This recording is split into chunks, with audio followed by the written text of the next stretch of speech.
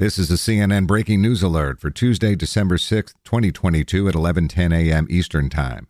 Anderson Lee Aldridge, the suspected gunman accused of killing 5 people in a mass shooting at an LGBTQ nightclub in Colorado Springs, Colorado last month, has been formally charged with 305 counts, including murder, attempted murder, assault, and bias-motivated crimes. Aldridge, whose attorneys say identifies as non-binary and uses they-them pronouns, allegedly entered Club Q late November 19th with an AR-style weapon and a handgun and opened fire, killing 5 and injuring at least 19 others.